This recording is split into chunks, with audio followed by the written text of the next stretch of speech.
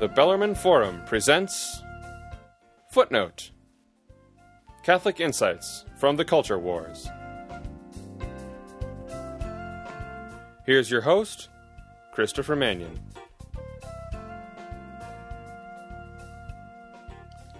Catholics are concerned about the poor, and everybody should be.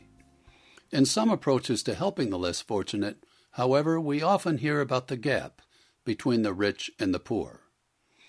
Usually, the premise of the discussion is simple. The gap is bad, immoral, or even evil. Sometimes the logic does get a little fuzzy, but the reality is quite simple.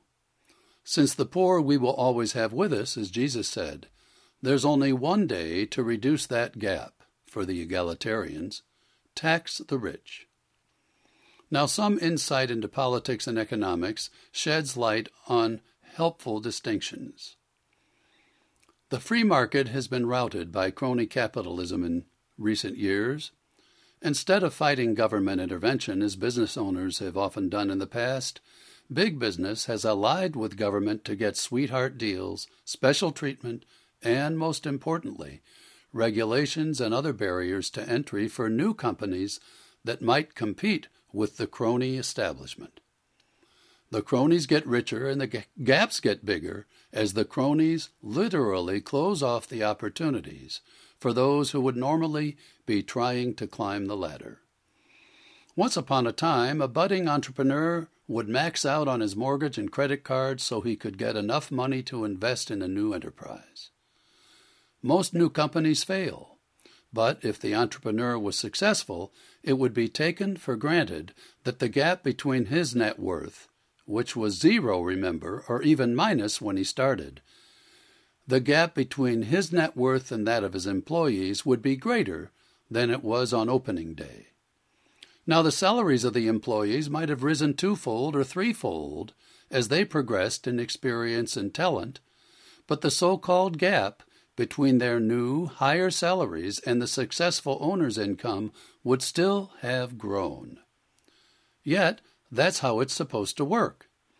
Now remember, if the small new company failed, they would still get paid, but the entrepreneur would lose his entire investment and possibly his house. But if the company prospered, most employees would be profoundly grateful to their boss for taking the risk that allowed them to build their careers.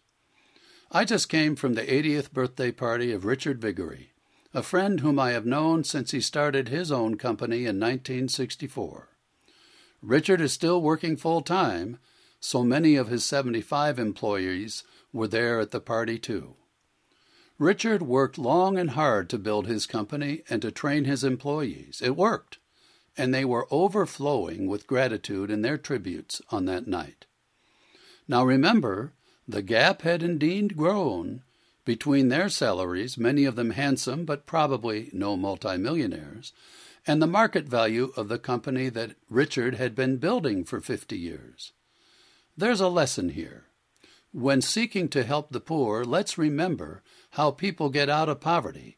They work, and they will never get a job from a poor man because he can't afford to hire them. So, should we envy the crony system that's just a crude version of fascism? Absolutely. Should we destroy the rich so we can have more equality? Well, there's only one stop on that road. Everybody will wind up being poor. The left might call it social justice, but all too often it's just envy, plain and simple. As Cardinal Francis George of Chicago puts it, social justice without Christian love is Marxism. The left wants you to envy your neighbor, but envy is a deadly sin. Christ wants you to love your neighbor. Only then can true justice prevail. This is Christopher Mannion. Thanks for listening. You've been listening to Footnote: Catholic Insights from the Culture Wars. Footnote is brought to you by the Bellarmine Forum. Copyright the Bellarmine Forum. All rights reserved.